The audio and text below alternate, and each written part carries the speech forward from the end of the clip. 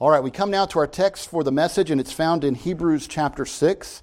And so hopefully you are there, and we're looking at 3 verses today, but we're really looking at much more than that because this is a letter. It's not some little proverbs, right, given to us that are unconnected to what comes before or after, but is a letter, some people think a sermon, but regardless of what it is presented to these hearers and to us today as a warning, as an exhortation, as all of these things that we might stay in the right path. Now, Hebrews 5 was a chapter in which he was beginning to talk about the high priesthood of Christ and that there are requirements for being a priest. You can't just appoint yourself a priest. You can't just simply say, I'm going to do whatever I want and appoint myself and all these things. No, that's not the way a high priest is chosen. First of all, he must be from among men. He must represent the people he represents. He must be from among them. He must have shared experiences. He must understand the needs of the people on behalf of whom he is ministering. And we've gone much in depth on that. He also, it says, must be appointed. Was Christ appointed? Yes. We read that in the Psalms, don't we? You are a priest forever, according to the order of Melchizedek. God appointed Christ as a perfect high priest. And so there's all these things that must be in order to be a high priest. And the author wants to exposit these things, doesn't he? He wants to talk about these things, but he comes to a point where he realizes that it's not going to be understood. He says, there is much I want to say on this, much that there is to be said on this, and it's hard to explain. These are difficult doctrinal truths. But I can't go forward. I can't go forward because you've become dull of hearing, lazy in your hearing. You won't hear what I'm saying. And then as we looked at the end of chapter 5, and it's very important because if you look at the beginning of chapter 6, there's the word therefore. And we don't have to go through that over and over again, but we know, right, where there's a therefore, it's tying to what's been said before. And so again, we need to think about what he's just been saying. And what he's just been saying is, you haven't grown. Your ears are still dull of hearing, for by now you should be teaching others. And you're still in the kindergarten of faith. That's more or less what he says, the ABCs of the faith. You are still there in the most elementary matter as being taught to you, when by now you should be teaching the young ones of the faith the elementary matters. And we talked about this. This gives the expectation that all Christians should be teaching someone, their children, someone who is not as far along as they are. Not all are meant to be elders and necessarily teachers in the sense we traditionally think about it, but all should be able to teach someone. God has willed it this way, that we would be able to raise up those, if you will, young in the faith. And so by now you should be teaching, he says, an expectation, and yet no, you still need to be taught. And to be taught those most elementary things. Now we talked about what those things are, and I really believe it says something of the church today that that's what churches think are some of the deeper doctrinal matters, are the things that he's calling the elementary doctrinal matters. And then on top of that, he exposits here in just a moment today what some of those things are, what we are not to continue to build a foundation of. And so we want to look at that in just a moment. But notice he says by now, 3 to 5 years, most scholars think, you should be able to teach, but you haven't progressed. You still need milk. Now, we want to come back to this because it's an important illustration. We want to see how this author is using real-world illustrations, but we understand this one, don't we? We were all babies at one time. We all drank milk. But it wasn't intended that we drink milk forever.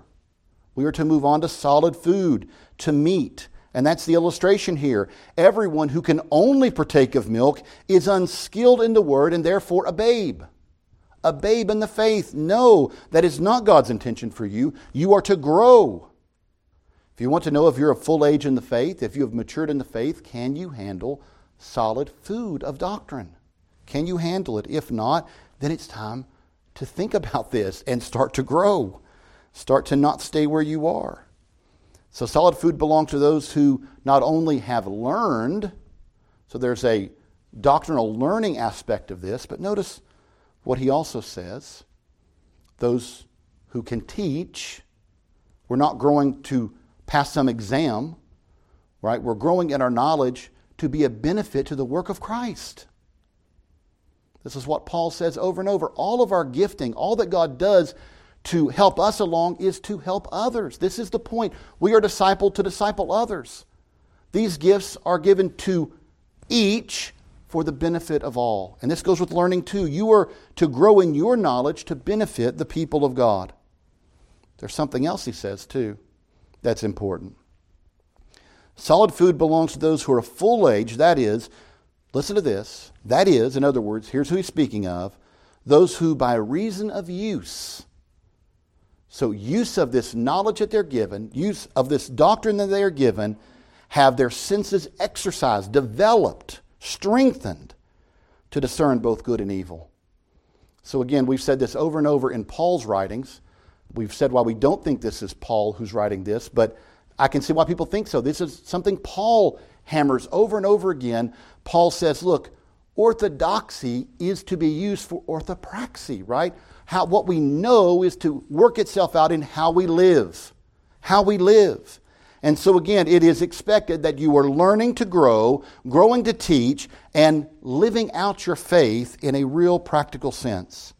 That you should be able to discern good and evil, that you should be able to walk in this world as a disciple of Jesus Christ, growing in your faith. Now, if we understand all of that, it brings us to what we're looking at today, to this text. Now, a lot of scholars have some difficulty with chapter 6, and I understand why. We're going to get to that over the next several weeks. But we do want to see this follows right after what's been said in chapter 5. He says, therefore, leaving the discussion of the elementary principles of Christ, let us go on to perfection, not laying again the foundation of repentance from dead works and of faith toward God, of the doctrine of baptisms, of laying on of hands, of resurrection of the dead, and of eternal judgment. And this we will do if God permits. As we think about this text today, I want us to look at a starting point, and that is a basic illustration that we want to look at that's in the text today.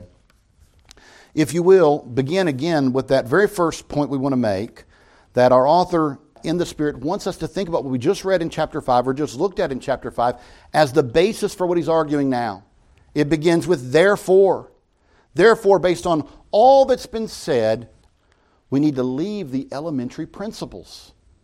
These are the things that he called the elemental teachings, the oracles of God, those elementary things, those ABCs that you should have gained very early on. You need to move past those things. He does not mean leave them as if they don't exist. And we're going to see in a moment that he means leave them as in build upon them. Use those as a springboard to move into other things, not leaving them as if they no longer exist. But I believe he's going to have a very important way of thinking about this in just a moment that will help us to understand the entirety of chapter 6. But again, what are we to do then? We're to leave them or springboard out of them toward what? Well, he tells us. Toward teleotes, or maturity, fullness, perfection. Some translations have it. But we know that what this perfection really means is maturity or fullness. We are to move toward what God has called us to as much as is possible. Christian maturity. We should be leaving these elementary principles and moving on toward maturity. Now, what does he mean by this? Go back a couple of weeks ago to the very basic illustration that we were looking at. When you think about the ABCs or the elementary things, what might those be? Well, I don't remember. Maybe some of you do. But I'm sure it's literally ABCs, right? 1, 2, 3s, these sorts of things. But you don't teach ABCs so they simply know the alphabet. You don't teach 1, 2, 3 so they simply understand numbers. You do it to lay a foundation for words and sentences and paragraphs, right? For reading and for writing. Or in those numbers for addition and subtraction and multiplication and division and eventually maybe calculus, right? That's why we do it. We can't start with calculus. You may remember just a few weeks ago we were talking about this. You don't start with college math. You hope to end with college math, right? Or maybe beyond into graduate math if you're going to go that route. But you don't start there because it would be unpalatable to a child. They wouldn't understand it. I wouldn't understand it if we're honest about it. If you start doing out advanced college math or graduate math, you're going to have to explain it to me, not the other way around, right? I wouldn't be prepared for it. I don't have all the groundwork laid for it along the way. But in the same way, whatever it is we're teaching, we expect that it's a building block for something greater. And he says, in the same way we should think about faith. We are taught some basics of the faith. When you come into the faith, you know very little. And it's expected over time you will know more and even much more. If after 50 years in the church you know what you knew 50 years ago and nothing more, then something's gone wrong, right? The church has done a terrible job, you've done a terrible job, probably all of the above. All of the above. And so we have to realize that this is setting for us that there is an expectation that the Lord places that we will grow in the faith. It's a natural principle, right? Whatever is living grows and matures. And so again, he's saying this for us. We ought to recognize this is what we are to do. This is not a principle that's alien to the New Testament or to Scripture. Paul makes this point about his journey of faith. He's not running the race merely as one running. He's doing what? He's trying to earn the crown. He wants to win the race. He's not in the gym boxing as one who merely aims to beat air. What does he say? I'm planning to get in the ring one day, right? I'm training as a fighter because I'm going to have an opponent to face one day. Same principle. To think, well, I'm going to go to the gym every day. Maybe you might know a young man, 18 or 19 years old, spends 6 or 7 hours a day at the gym, hitting punching bags and so forth. You say, what's your goal? He says, to get better at punching bags. What's the career there? What are you hoping to accomplish? Nothing, right? There's accomplishing nothing. Unless literally you're satisfied with just hitting a bag a little better. But Paul was making the point, the goal should be to get in the ring and beat an opponent. That's why the athletes train, right? That's why they're temperate in all things. That's why they watch their diet. That's why they go to bed early and they make sure they get adequate sleep and they're up at the break of dawn and they are running and training and working hard because they have something they're trying to achieve. And Paul says our spiritual life should be no different. We should be struggling because the truth is the battle is real. The spiritual battle that's going on is real. God expects us to be growing and maturing and developing and strengthening our walk and our knowledge and all these things that we might be ready for the battle that is to come. The battle that we're in the present, whether we recognize it or not. And I think part of the issue here in Hebrews is they don't realize that they're in a battle. They don't realize what's going on. And this author is trying to work through this to them. So again, they should be moving on toward maturity, a picture given to us over and over in the Scriptures. When Peter says that we are to strive after the milk, what does he mean? When you're a new believer, you should strive after milk. Your baby is hungry for milk, right? When your baby gets hungry, it wants milk. That's the right food for a baby. This author says that's not what your food is supposed to be down the road, right? So recognize this need to grow in our faith. Now, if we understand that, we realize why he says, let us move on from the elementary things. Let us move on from the milk to the meat. Let us move on to what he calls perfection or maturity. Let's move toward that. That is what we are to do. That is God's will for us. God's will is that no one remain a babe in the faith. If you are called by the faith, transformed by the Holy Spirit, his will for you is to grow. Now, we may not all grow at the same pace or in the same ways, but we should all be growing. That is given to us here as a principle of Scripture. So again, let us move on toward maturity. But how do we do that? Now we come to this illustration that I want us to think about. It's a real-world illustration. Just like the illustration of milk and meat is easy to understand. I sat up here and explained it, but I didn't really need to, did I? You all understand. This is a human life principle, something we understand from our lives. And likewise, so is this. Let us not lay again the foundation. Now, everybody here knows what a foundation is. Nobody, I'm sure, maybe I'm wrong, I doubt anybody looked at the front of their bulletin and thought, what is that? You looked at the front of your bulletin and said, oh, there's a foundation.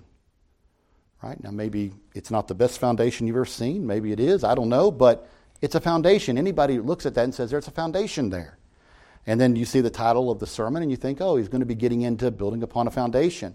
Probably not a block foundation, but a spiritual foundation. But the principle is the same. There's a foundation that must be set that is intended to be built upon. You don't go and lay a foundation out for a house and then expect never to build a house upon it. Now that happens sometimes, doesn't it? Maybe somebody's financing falls through or something happens that interrupts the plan, but that isn't the plan to begin with. This is what Jesus warned about building a tower, isn't it? He said, what one of you would begin to build a tower and not make sure he has the resources to finish it and leave it half built? What's his point? It would be ridiculous. It would be something to be ridiculed. He says, make sure that you have what you need to complete it. And in the same way, when we see a foundation, we think somebody's going to build something upon this foundation. There's a foundation set to build a building of some kind. Well, he's obviously spiritualizing this, isn't he? You have a foundation, he's saying, that you are expected to build upon. If you were to stay, this is just another parallel illustration, if you were to stay in the milk as a babe, it would be like having a foundation that was left unattended, unimproved. It wouldn't make sense. Just as the picture of the baby expected to grow through the milk to solid food, so God expects if you have a foundation set, you're going to build something upon it. That's just logic. I don't have to explain that to you. That's just logic. And so we come to this and say, okay, this author is arguing there is a foundation, but you need to build upon it. Don't lay that foundation again. That's what he says. Don't put it down again. Now, I think a lot of people say what he's saying here is you shouldn't build a new foundation or build again a foundation. I think he's actually arguing you can't build again a foundation. When you move forward into Hebrews 6, his argument is you can't build again a foundation. And we'll be looking at that in just a moment. But again, look at what this foundation is, because I think as we look at it, we want to see the elements here of what this foundation is described as. And so beginning, he says it's this elementary principles, right? And what are these things? Well, look at them for a moment. Because he says not laying again the foundation of, so here's what this foundation is made up of: repentance from dead works and of faith toward God. And by the way, there's 6 things here, but they're in pairs of 2. So dead works, repentance from dead works, and faith towards God, that's 1. Of the doctrine of baptism, or really that word is of washings, and the laying on of hands, of resurrection of the dead and eternal judgment. Now, most of you know chapter 6, if you've been in church for any length of time, chapter 6 is a difficult chapter. It's one that's much debated, discussed, worked through, tried to be wrestled with. And we can understand why as you look at it. It's got some frightful warnings. It's got a lot said. And many of the scholars say, how does verses 1 through 3 tie into what's said 4 and after? He's talking about don't go back to your foundation. You need to grow. And then he immediately jumps in, as you'll see next Sunday. We're going to be looking at this next Sunday. For it is impossible for those who were once enlightened and have tasted the heavenly gift and have become partakers of the Holy Spirit and have tasted the good word of God and the powers of the age to come, if they fall away, to renew them again to repentance. So if you've had all these benefits, he says, it's impossible to come back. Impossible to come back. And this is why I think we need to think about this illustration as you can't build again the foundation. It can't be built again. And we'll look at why in just a moment. I'm trying to walk us slowly through this so that we'll understand it as we put it all together. So one of the complications for scholars on this is these 6 items in 3 pairs are all things they've pointed out that Jews agreed with. And don't forget, this is something, the illustration we're looking at here, or the real world example we have here, is of Jewish Christians who are saying we're going to leave the church and go back to the synagogue. And he says that to do that would be to show your babes in the faith, unskilled in the word of righteousness, and would show what? That you're trying to build again the foundation. Now, if we can start with that and begin to grasp what that means, then chapter 6 will clear up for us, I believe. So what does it mean? Well, again, let's see how a Jew would agree to these things. Did Jews believe that we should repent of sin? Of course. There's much in the Bible about how they define sin and righteousness, but again, yes, they would agree with that. They would say, absolutely, we can go back to Moses and we can do that. We can still be a repentant people and repent from dead works of faith towards God. Well, of course. Jews believe that you're to have faith toward God. I mean, when Paul says, the just shall live by faith, did he just make that phrase up? No. He got it from Habakkuk, didn't he? Habakkuk 2:4. Paul was quoting the Old Testament. And Paul came to understand exactly how that phrase and how that text is to be understood, as Martin Luther did. But again, he's quoting the Old Testament. So again, a Jew would say, well, of course we are to have faith toward God. Of course we are. Well, what else? Ritual washings? You find them in the Old Testament, don't you? And they're even interpreted as baptisms, washings. Okay, what about the laying on of hands? All throughout the Old Testament. All throughout the Old Testament you find the laying on of hands. Moses laid hands on Joshua. They've already been discussed in this letter, both of them. Laying on of hands were for blessing, for healing, for, if you will, the symbol of passing authority down to someone who would come after you. And what about the resurrection of the dead? That's a doctrine most Jews believed in, is it not? In fact, it was one of the things in Mark's gospel that marks the Sadducees as a minority party in the religious government, if you will, of Israel, because they denied the resurrection. They said there is no resurrection from the dead. In fact, they tried to trip Jesus up on this, didn't they? By using an example of marriage, and then a woman marries her husband's brother, and on and on and on, and whose wife will she be in the resurrection? They were trying to poke holes in the doctrine, mock the doctrine of resurrection. And Jesus says, I can answer this very easily. When God appeared to Moses in the burning bush, what did he say? I was the God of Abraham, Isaac, and Jacob? No, he said, I am the God of Abraham, Isaac, and Jacob, as if they yet lived. Again, Jesus says the tense of one verb establishes a doctrine that there is a resurrection from the dead. Now, what's interesting is the various ways they understood this. And by the way, we could have taken each of these phrases and preached an entire sermon on them. So I'm trusting that these are things that we know. Think about in John's gospel when Jesus goes back after Lazarus has died and Martha comes out to meet him. What does she say? I know my brother will rise again on the last day, on this idea of the day of resurrection. Now, there's a hope there, isn't there? There is a doctrinal position that she's holding to, that my brother, though he's dead, will live again. Even in body, he will live again. So the resurrection is not something that was a minority position amongst Israel.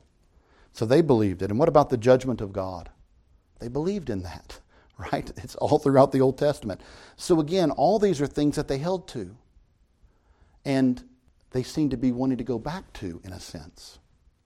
They're going to leave the church in order to hold on to these things. Now, how is that? It's kind of complicated, isn't it? Because that's what he says. If you hold on to these things, if you seize only to these, if you stay with the milk, then what you're in essence doing is staying with the foundation and never building upon it. Well, how is that? How is that? I think the answer is, the point is all these things are in the Old Testament revelation, in the oracles of God, because they point to their own fulfillment in the New Testament. There's a new way to understand them in the New Testament. What we've been preaching is that all these things that you understood from your Judaism pointed you forward to Christianity. The end of the law is Christ Jesus, Paul said. Now, we could walk through each of these things, right? How about just with the resurrection, with Martha? She says, I know my brother will live again, raised on the last day. Jesus says what? I am the resurrection and the life. It's not a day. It's not even a theological position. It is in a person and his work. It is in Jesus that we will one day rise again. And what this author is saying is you're trying to take Jesus out of it. By going back to the synagogue, you're going back to those elementary lessons that you learned years ago, that the intention was to take you by the hand and lead you to Christ. And you're wanting to go back to elementary school, back to the testimony of Moses, which was good and solid testimony, but was to lead you to the solid food of the New Testament. Now, we could go through many pictures, couldn't we? Paul talks about in Galatians a schoolmaster who leads us to Christ, takes us by the hand and leads us to Christ. Talks about in Romans the law being like that. It points to Christ, the end, right? The aim of the law is Christ. Same argument, same argument. All those things were to point you to what is built upon those things. You had the foundation in Judaism. You had a good foundation, a solid foundation, but it's incomplete if it doesn't take you to Jesus. If it doesn't take you to all the ways He fulfills these things. Ritual washings. Can you wash yourself clean? No. We are washed clean in the blood of Jesus Christ. Baptism pictures that. You see, you no longer need all those ceremonial and religious washings of the Old Covenant. You need baptism. But baptism pictures the completed work of Christ and your participation in it. We've got a book out here on that, don't we, on the table. Again, fulfilled in Christ. Repentance from dead works. Well, guess what? Even many of your religious works under the Old Covenant were dead works. You just didn't realize it. Because many of you were running through motions and not having true faith in God and putting repentance in Him. And that's why those are together. Faith even that we knew we were to have in the Old Covenant. Faith toward God. Now we understand that it's faith in the person and work of Jesus. Faith in the person and work of Jesus. And see, what you're trying to do is go back and say, well, I can have a more general faith in God and that's enough. As we move forward in chapter 6, what you're going to see is when you've had the fulfillment, you can't go back to the shadow. You can't go back to the part when you've had the whole. Because to know of Jesus and to say, no, I'll go back to Moses, is to say you don't have need of Jesus. This is the problem. If you go to the illustration again of ignorance, Christian says to him, you make Jesus the redeemer of your works, when Jesus came to be the redeemer of persons. What you're saying is, I don't need Jesus to redeem me. I can get gussied up through the law. But Paul eliminates that, doesn't he? I do not set aside the grace of God. For if righteousness cometh by law, Christ died in vain. I don't need Jesus if it can be done through Moses. We talked in Romans about those categories. We are in Adam, condemned, or in Christ redeemed. There is no in Moses. So to leave Jesus and go back is to go into Adam again. Now the truth is we don't think you can come out of Adam and go back in. What he's saying is you show us you were always in Adam. You're at home in Adam. And that's why you can't lay again the foundation. I think what he's trying to really picture here that would have been understood, we're not a people who were raised in Judaism and have heard Christianity and entered the church. You've got to think about the way Jews at this time, very early in the church's history, pictured Christianity. They pictured it as, oh, all that we've learned and our parents learned was to be completed in Christ. Christ is the fulfillment of all these things. That's why for a long time they didn't see themselves as not Jews. You know, it was really late in the game, if you will, years and years before it really Christianity caught on as a title, right? That they were Christians, and it was kind of a slur at first, and they eventually adopted it and said, you know what, yeah, we are. We're little Christ ones, right? We're those that follow Him. He's our master. But it took a long time before they recognized that not everybody accepts this as the fulfillment of the Old Testament. Many of the Jews didn't accept it, we know that. But again, they were looking at it as though this is the house that God has built upon a foundation. And the foundation is all those teachings that we were prepared for this new teaching with. What they're trying to do, he's saying, would be as if you have a foundation set and you're trying to build another foundation on top of it. It makes no sense. It will not work. And so again, he says the proper end of a foundation is something that is to be built upon it, that finishes the foundation. It's the purpose of the foundation. You can't stop at the foundation and have what is intended. But that's what you're trying to do. You've heard about the building that's to be built on the foundation, and you're saying, no, I'm good with the foundation. The problem is the foundation isn't enough. Moses isn't enough. The law isn't enough. The law was to take us somewhere. And the problem is, all that's been revealed to you. Again, I don't want to jump ahead, but it's important for us to understand this. That's why he moves on to say, for it's impossible for those who were once enlightened, have tasted the heavenly gift, have become partakers of the Holy Spirit. You've experienced all these things. You can't go back to a world in which it's only shadow. Right? You've seen the fulfillment of all these things. You can't go back pretending that isn't the case. To go back means to reject the fullness and to accept the shadow. And that is not acceptable to God. Because to say, I'd rather go back away from the church is tantamount to saying, I reject Jesus. And this author is saying, if you do that, then you show you had neither part nor lot with us. It's not that you lost salvation. You make evident to us you never had it.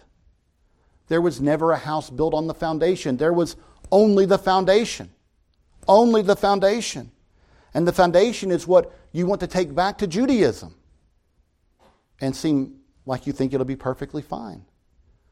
And it will be perfectly fine in Judaism. The problem is it won't be perfectly fine to the God who demands you build upon that foundation. And so again, my friends, what we're seeing here is the groundwork for the argument that's to come. You've been amongst the people of God. You've seen the work of the Spirit. You've seen all these things. You can't pretend as if you hadn't. Now, we could walk through and talk about all the things he's been saying to point to this. Moses was pointing forward to Jesus. Don't cling to Moses when Moses would say, quit clinging to me and look to Jesus. Joshua points to Jesus. How? As one who was not able to offer rest, but pointed to the one who could offer rest. Aaron points to Jesus. How? His work was never finished. Never finished. Year after year, he had to complete his work. Aaron died, it not being completed. So guess what? The next high priest had to be appointed. And he did it year after year after year, until he died. And guess what? Another is appointed. And on and on and on. And the author says, is that God's ultimate plan? For there to forever be a string of imperfect priests? Or was he pointing to something that would come through all of that? To a perfect priest who would reign and rule forevermore, who would offer a once and for all perfect sacrifice for sinners. You see, you can't go back to Aaron once you've seen Jesus, because you reject Jesus and say, give me Aaron. So as we come a little bit further in this text, and we come to this part where he's talking about to go back and accept the less means you can never come back to the fullness. He's making a point here. Once you have this foundation, you can't build another foundation on top of it. Logic tells you that. You must go from the foundation to the building, or the foundation loses its purpose. There is a foundation. There is a purpose for a foundation, isn't there? It's to be built upon. And this author says, you've been in the presence of those who have taught you and shown you. You've seen all these things. When the gospel was preached here, it did not come just as the words of men, but it was accompanied with power. Paul says that in Thessalonians, and he says it here. You saw it attested with signs and wonders and miracles and works of God. God co-testified to it. That's what he said, right? God co-testified. It wasn't just that whatever apostle came and brought the gospel to you was just his words and you had to trust his authority. God put his stamp of approval on it. You saw that. How can you unsee it? You can't. So to hear all this, to see all this, to be in the presence of all this, and to walk away is loss. It is loss. And so, my friends, as we get ready to move forward into the rest of this chapter, I think we need to take something out of this. Not only to take seriously the warning that's coming, and it is a serious and frightful warning, but we also need to remember this. We are called to be a people who are to grow and mature. If you are in Christ, he expects you to be growing and maturing in your faith. And that means it requires diligence. It means, yes, it means turning off the television and picking up the Word of God and reading it. It means having time in prayer. It means being involved in your church. It means all these things. And so, my friends, we need to maybe leave today with the question, where are we at? Are we growing? Are we moving forward to perfection, really maturity? Are we maturing?